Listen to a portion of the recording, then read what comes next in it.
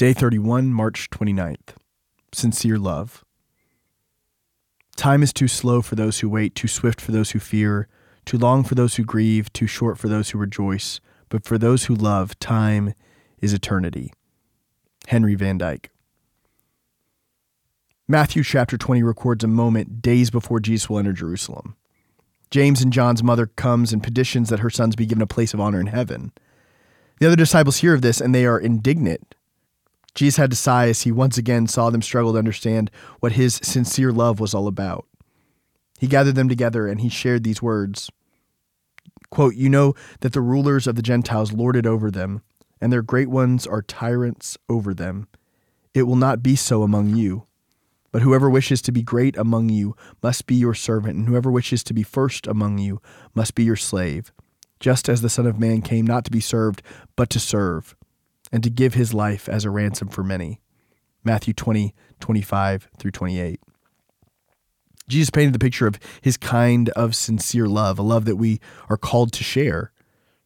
Don't use power to overwhelm others. Don't seek to be great. Don't seek to be first. Don't expect to be pampered and served. Give our lives away to rescue others. We worship a Lord who has done all of this for us. How often, though, does our love have a different tenor? How often are we like James and John, jockeying for power and position?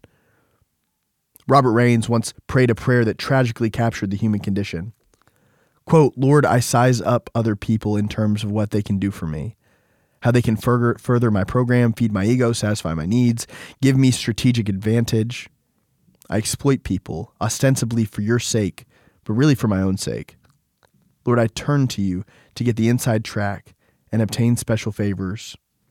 Your direction for my schemes, your power for my projects, your sanction for my ambitions, your blank checks for whatever I want." If we're honest, we can hear Jesus say, "This is how the world lives, but it shall not be so with you." We're called to pursue a higher form of love, a pure, sincere form that we are given by our Lord Jesus. Years ago, when my son Jay was 3, he developed pneumonia. We could not get him to take his medicine, and he was a sick little guy. We reached the point where we had to put him in the hospital so that he could have an IV deliver his medicine. I'll never forget the moment the doctor entered the room.